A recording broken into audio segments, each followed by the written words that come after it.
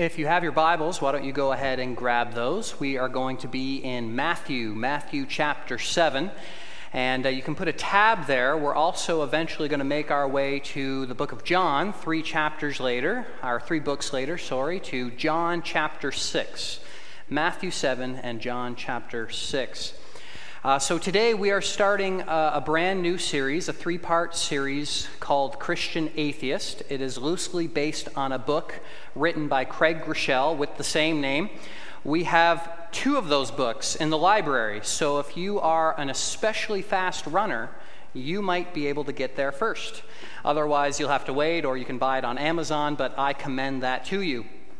And as most of you know, we are just finishing up our sermon series on the book of James, in which James has been highlighting to us that there's no such thing as an idle faith, right? A mere intellectual faith that isn't lived out. When we talk about faith, it is always lived out according to our pocketbooks, our calendars, our relationship, how we conduct ourselves in the public sphere, in the workplace. Nothing remains unaffected by our faith. It is constantly being lived out. And that's the whole message of James, that what we say and what we do are always intricately linked. Even though it is by grace you have been saved through faith, we also know that faith is always accompanied by good works, because that is the byproduct of our faith. We're constantly living out our faith. And as we were talking about this as a staff, we were asking ourselves, how can we help the congregation think more fully about what it looks like to connect what we say with what we do? And that brought about this three-part series where we are going to take a bit of an in-depth study in looking at the practical ways in which our faith isn't always matching up with what it is that we're actually doing.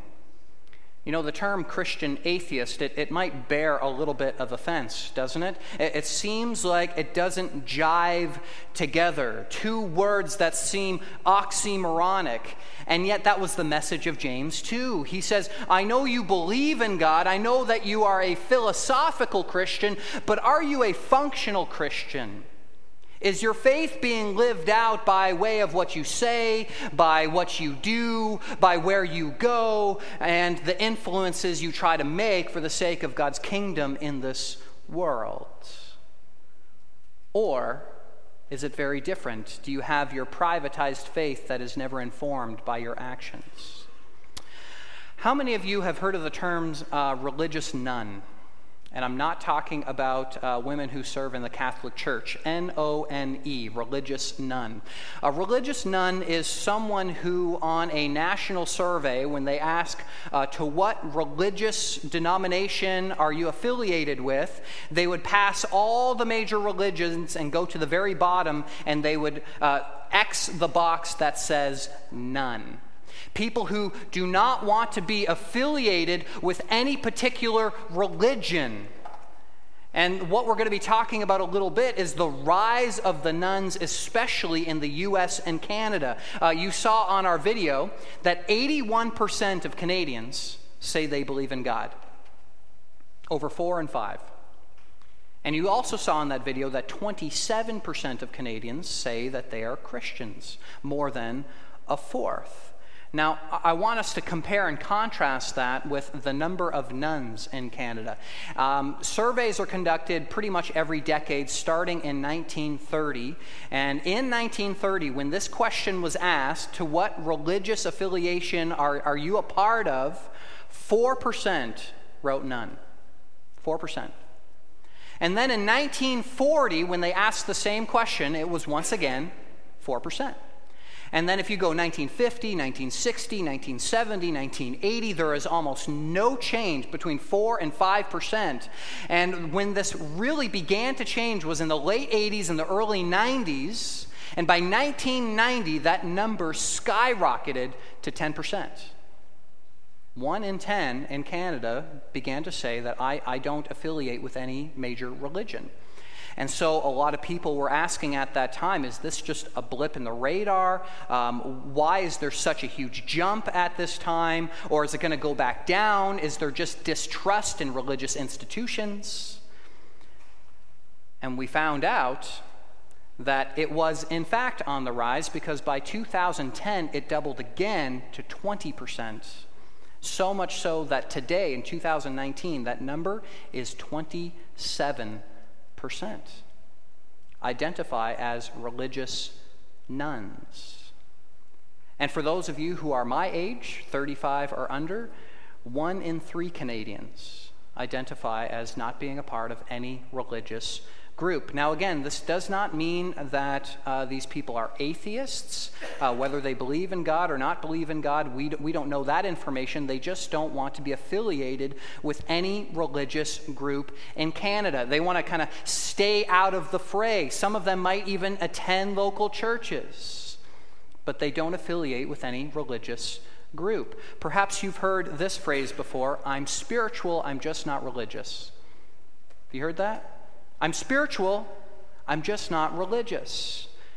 So the question that we have to ask ourselves is, why the sudden rise? Why has it risen by over 600% in the last 40 years? How many of you, by a show of hands, are 40 years of age or older? Loud and proud. Look at that. That's at least half of you in this room. You have witnessed this rise from 4% to 27%, over 600% increase in your lifetime here in Canada. Why is that the case? If you were to call this a religion, the nuns right now in Canada are the largest religious group in Canada, over 27%. And at the same time, they are also the fastest growing group in Canada. And like I said to you, millennials are even higher. So this trend is relentless. It is going in this direction. So what is happening? Why is this occurring? What has changed? I've been reading a lot of Ravi Zacharias, who is an apologist and a pastor and an author, and in his book he identifies 3 things that are happening in our culture and in our context in North America. The first one is this, I put it in your note sheet: secularization. This is the first cultural influence, secularization. I think one of the things that tends to grieve a lot of Christians in U.S. and in Canada over the course of their lifetime, especially if you're over 30 or over 40 years old, is the loss of influence and power in our culture. We used to be the major religion and the major influence in our nation, but the cultural battle has been lost for a long, long time. We've lost a lot of that influence. So much so I can remember when I was in kindergarten in a public school, and in grade 1 at a public school, we would start every day by praying in Jesus' name. Could you imagine doing that today? And that's just over the course of my lifetime. So much so that in the news over the course of the last 6-7 years, even the phrase, God keep our land, in the Canadian national anthem is being questioned. You see the increased secularization that is occurring in our nation. The second thing is privatization. Privatization, this idea that you can hold your beliefs, you can believe whatever you want to believe, just don't bring that to bear upon me in the public sphere. Don't bring it to work, don't bring it to the library, don't bring it to your kids' soccer games. Keep that at home. And you can believe whatever you want to believe, just don't bring that here. I don't want to hear that. I have to work with you. Don't be sharing your faith with me. You know, the one statistic that really shocked me as we were trying to put this little video together for you was that 70% of Christians, not Canadians, 70% of Christians in Canada say that your faith should be completely private. Don't share that with other people. Just keep it private. That's as a result of the cultural influences of our day. And number 3, just before that, how many of you know who Ray Kroc is? Anyone? The founder of McDonald's. Here's a quote that he said on this. He said, "I believe in God, family, and McDonald's. And at the office, the order is reversed." That's privatization. Now here's the third cultural influence. Pluralization. Pluralization. You have a belief, that is fine. But don't act as though your faith is somehow superior to my faith. See how it's different from pluralization? It takes it one step further and it says, yeah, believe whatever you want to believe at home, but also don't act as though your religion is the religion. It is the faith. It is the thing that everyone needs to hear and needs to know about. It's just for you. Keep it for yourself. And that stands in the face of what Jesus says, doesn't it?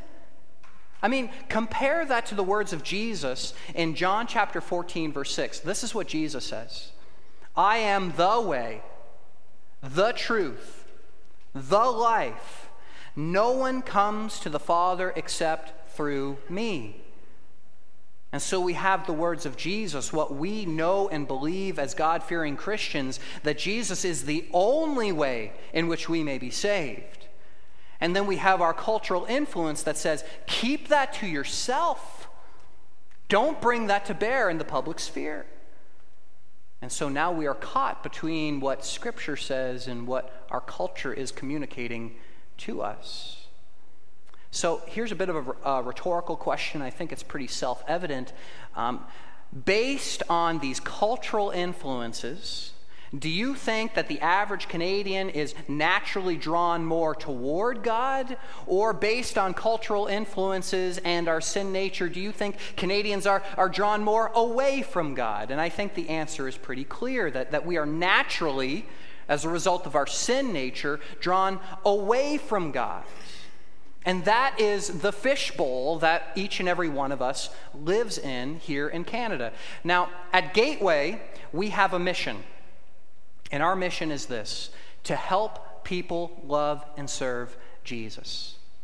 For those who are far from Jesus, our friends, our family members, our co-workers, our neighbors, those who do not yet know the name of Jesus, we want to bring them into a saving faith relationship with Jesus so that their life can be transformed and changed on account of the gospel so that they can be set free and they could know the good news that we already know, to help them love and serve Jesus.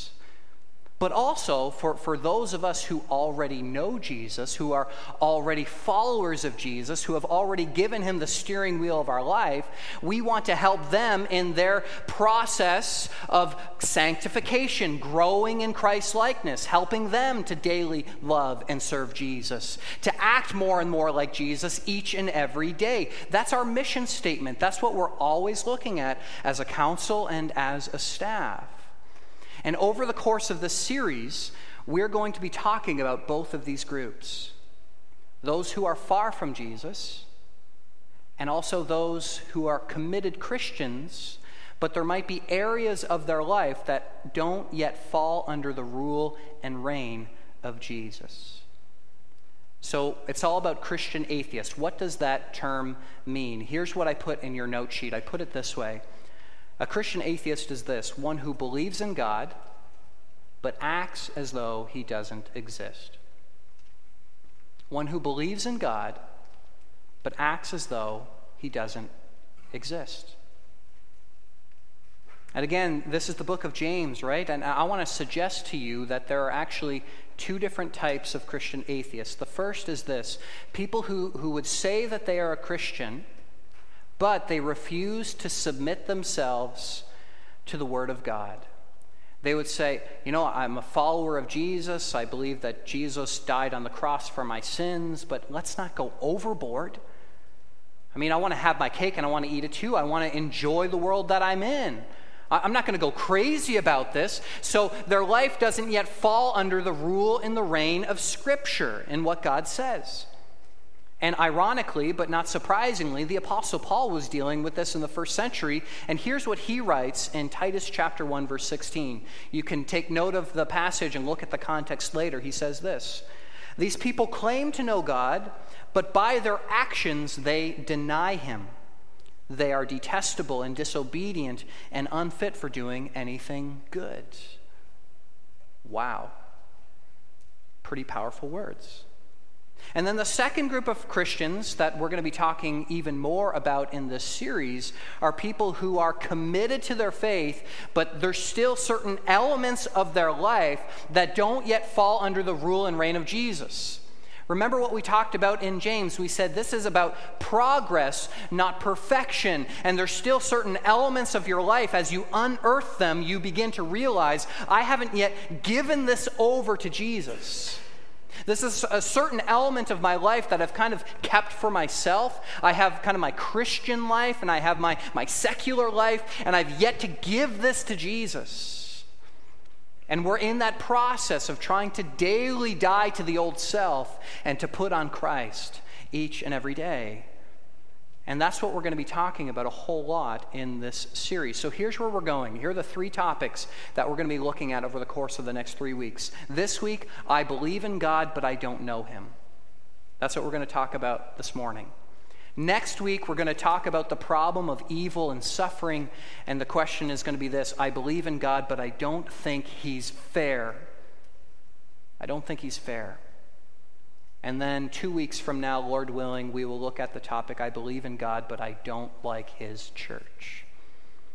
So that's where we're going. This week, I believe in God, but I don't know him. So right on the front end this morning, I want us to have a proper picture of what it means to know God, not only, but also what it means to know God versus to know about God, what knowing God isn't. So that's what we're going to look at right off the bat here this morning. Here's the first thing that I put in your note sheet regarding what knowing God isn't.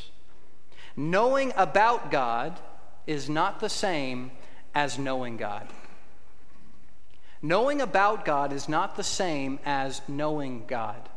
Imagine for a moment if your marriage was entirely based on factual data about the person to whom you are married.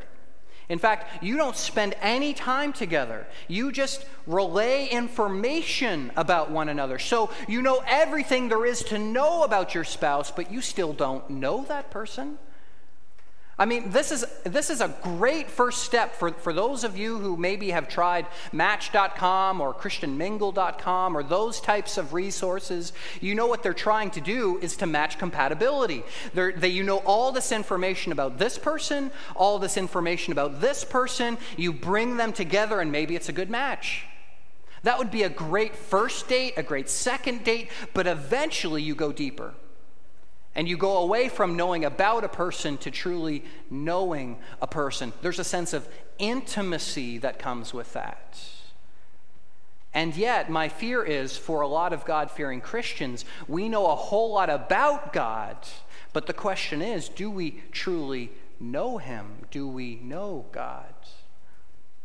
And then the second thing I put in your note sheet is believing in God is not the same as knowing God. Believing in God is not the same as knowing God.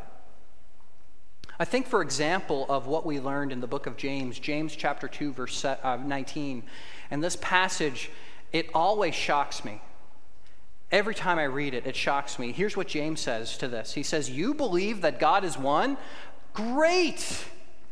Even the demons believe that. Here's the only difference. They literally shudder at the name of Jesus. That's the kind of faith that they have. They shudder at the name of Jesus. They actually believe without a doubt that there will come a day in which God will make all things new. He will bring all things to himself, and he will bring his sheep, and they will enter into glory. They will enter into rest. He will wipe away every tear from their eye. And that the evildoer, Satan and his minions, they will be thrown down into eternal fire. They actually believe that, and they shudder. And yet I think we all know they're not joining us in heaven, right?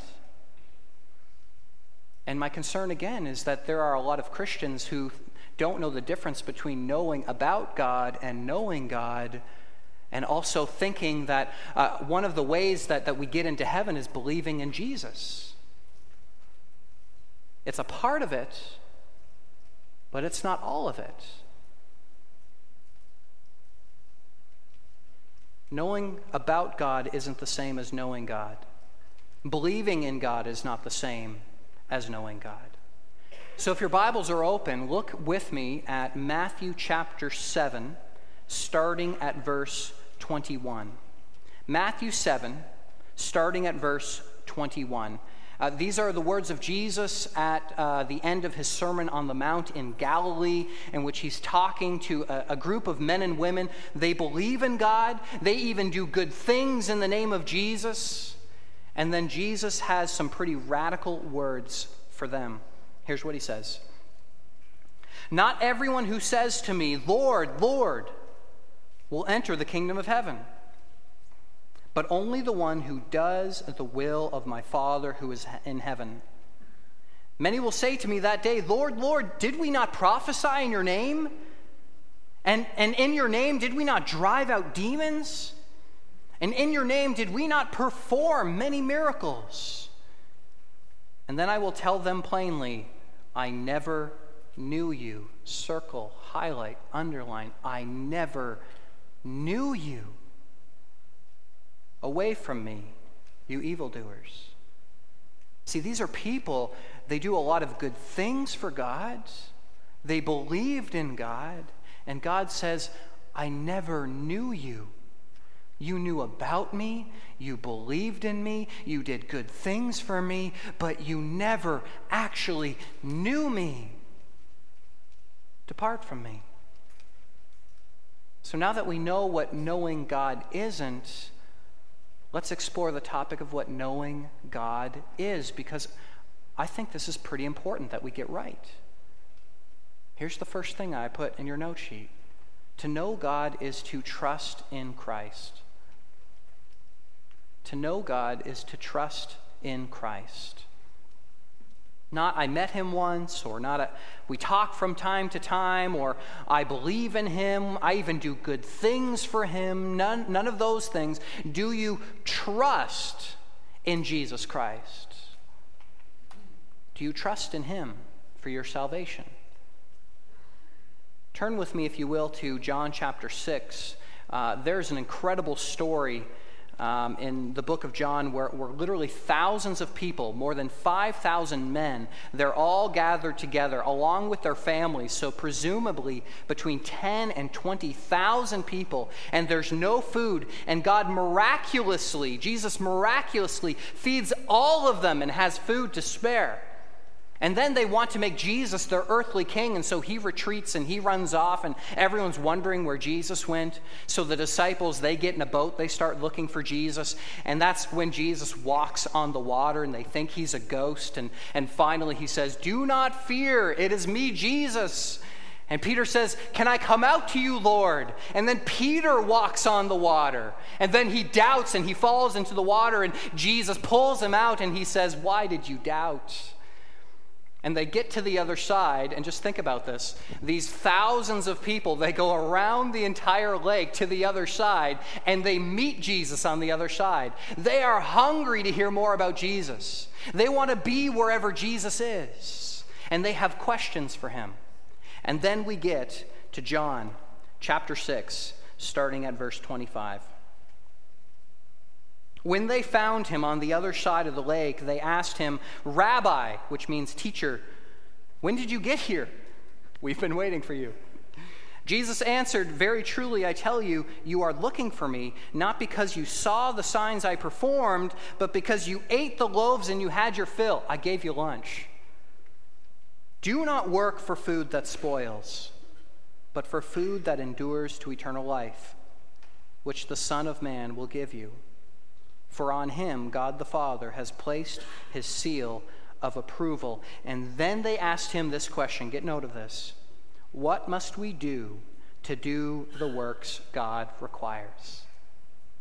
What must we do, Jesus? What do we have to do in order to attain eternal life? Tell us. We're here. We're hungry. Give it to us, Jesus. And take note of Jesus' response. Here's what we have to see. Jesus answered them, "The work of God is this, to believe in the one he has sent."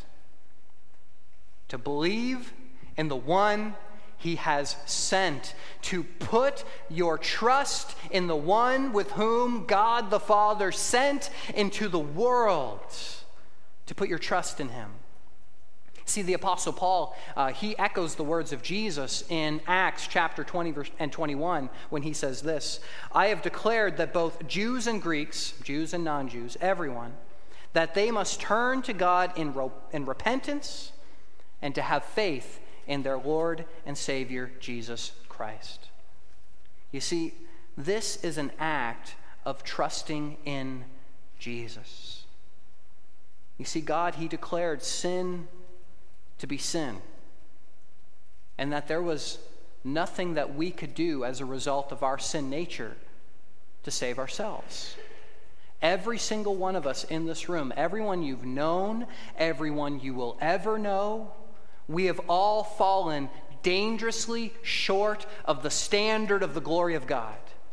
And on account of that, we are worthy of his just judgment, which is the wrath of God, eternal separation from God.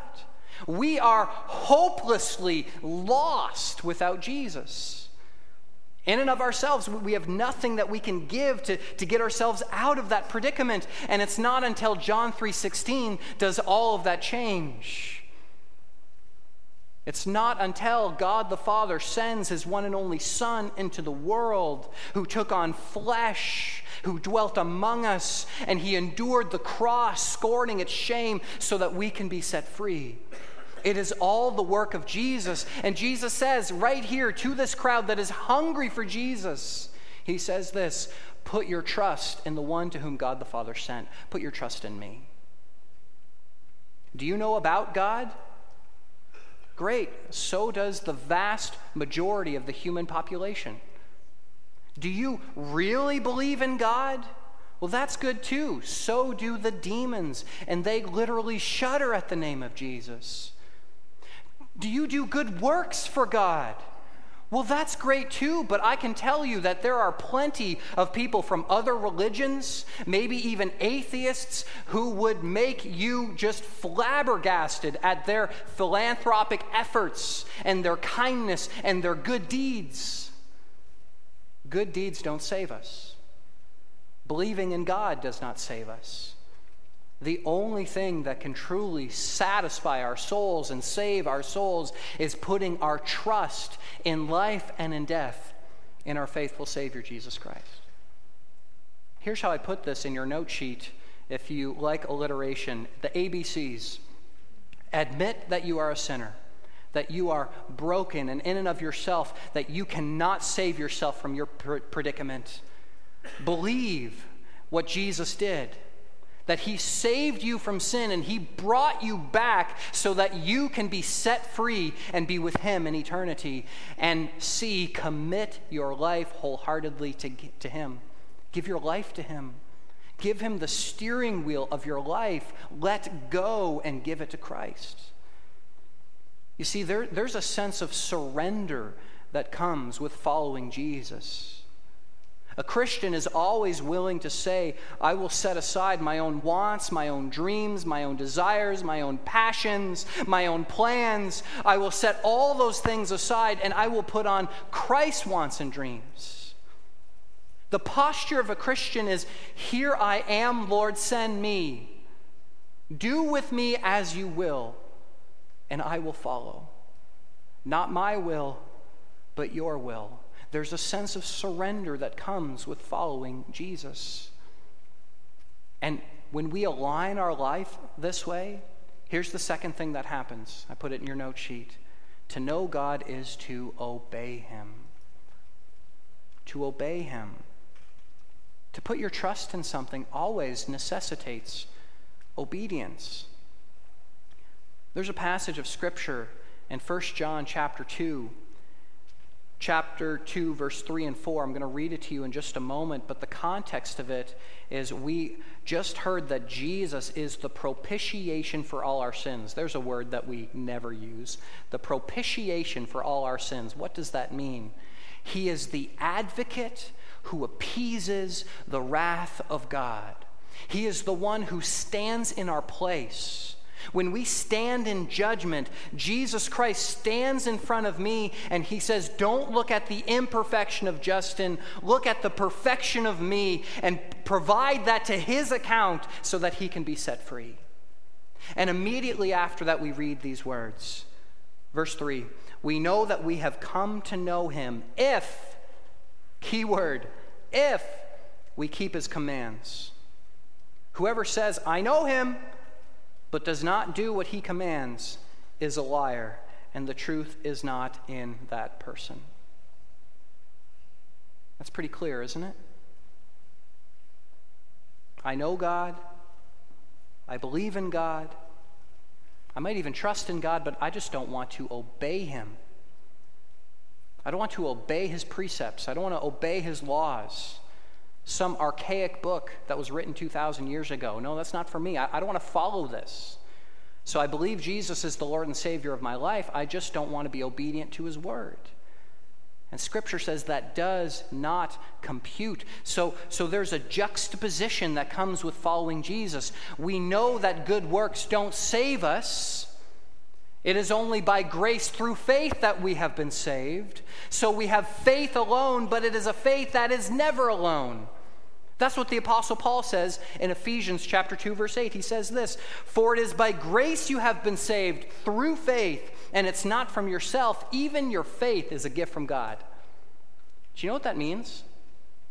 It means that even after Jesus Christ died on the cross for our sins, if it were not for the indwelling of the Holy Spirit, no one would choose Jesus. We would all spit in his face. Even our faith is a gift from God, not by works, so that no one can boast. So then we're asking ourselves that question. Yeah, but Justin, what about 1 John?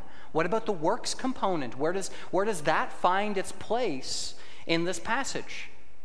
Well, that's verse 10. For we are God's handiwork, created in Christ Jesus to do good works, which God prepared in advance for us to do. Good works will always follow our faith. Always, always, always. So some of you here this morning, perhaps you are in a place where you would say, I believe in God, but I don't know him. I believe in God, but I feel far from him. And could it be because you have not yet wholeheartedly surrendered your life to Jesus? Is it possible that there's still elements of your life that have not yet fallen under the rule and the reign of Jesus? You are willing to treat Jesus as your Savior, but as of up to this point, you've been unwilling to make Jesus your Lord. And there's a difference, isn't there? Jesus, you've saved me from sin, and I'm going to take all that, but I don't want to submit my life to you. And may I humbly suggest maybe that's the reason why your faith feels so empty, why you feel so far away from Jesus. Sure, you've prayed the Lord's Prayer. You went to a Christian school maybe. You attended VBS and GEMS and cadets and youth group. I could go on.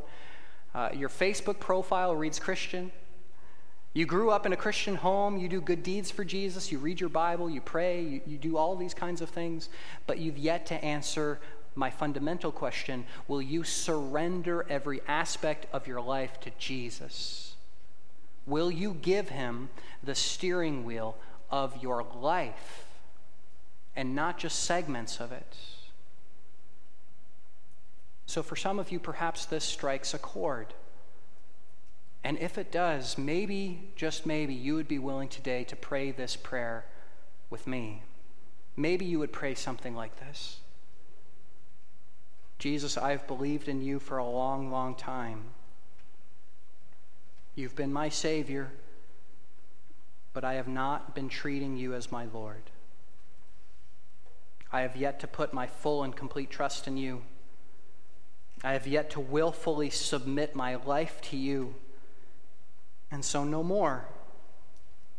No more half-hearted obedience. No more Christian life whenever it's convenient. And so I give you my life. I surrender my life to you. I choose to trust and to obey. Help me to follow you in obedience and love. Amen. And perhaps for some of you this morning, you have decided you would put your trust in him. You've surrendered your life to him. But there are still moments where you feel far from God. And to you, here's what I would suggest, the third point in your note sheet. To know God, you must spend time with him. To know God, you must spend time with him. We know this in our earthly relationships, right? You want a healthy, vital marriage, spend time with your spouse.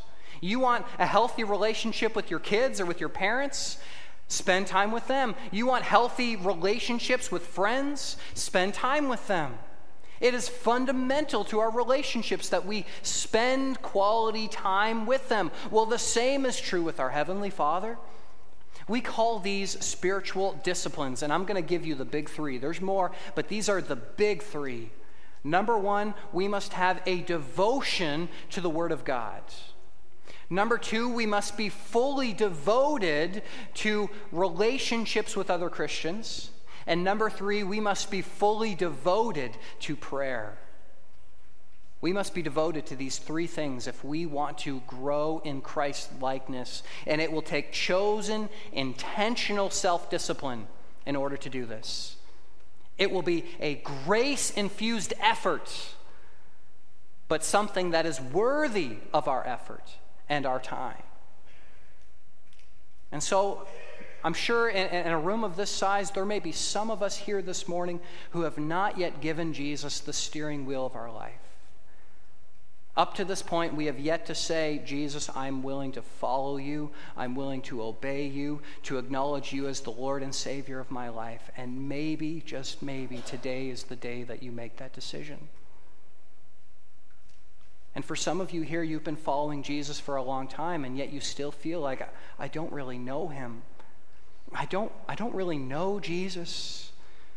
And may I suggest to you, maybe, just maybe, it's because even though you've prayed the Lord's Prayer, by way of your actions, you have yet to prioritize Jesus in your life.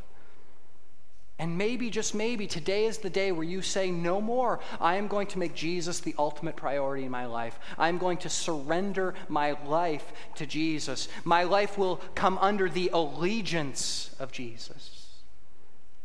And maybe, just maybe, today is the day that you make that decision. Because I think, at least based on paper and what I've learned over the course of the last weeks in preparation for this series, there seems to be a lot of apathy that is happening in the Christian world in North America. A lot of it, because we have such a tug and a pull based on our culture and our sin nature. And you put those things together and it makes an incredible chemical compound. But by the power of the work of the Holy Spirit, he can draw us to himself. It will take grace-infused effort. Make Jesus the priority of your life. Would you pray with me?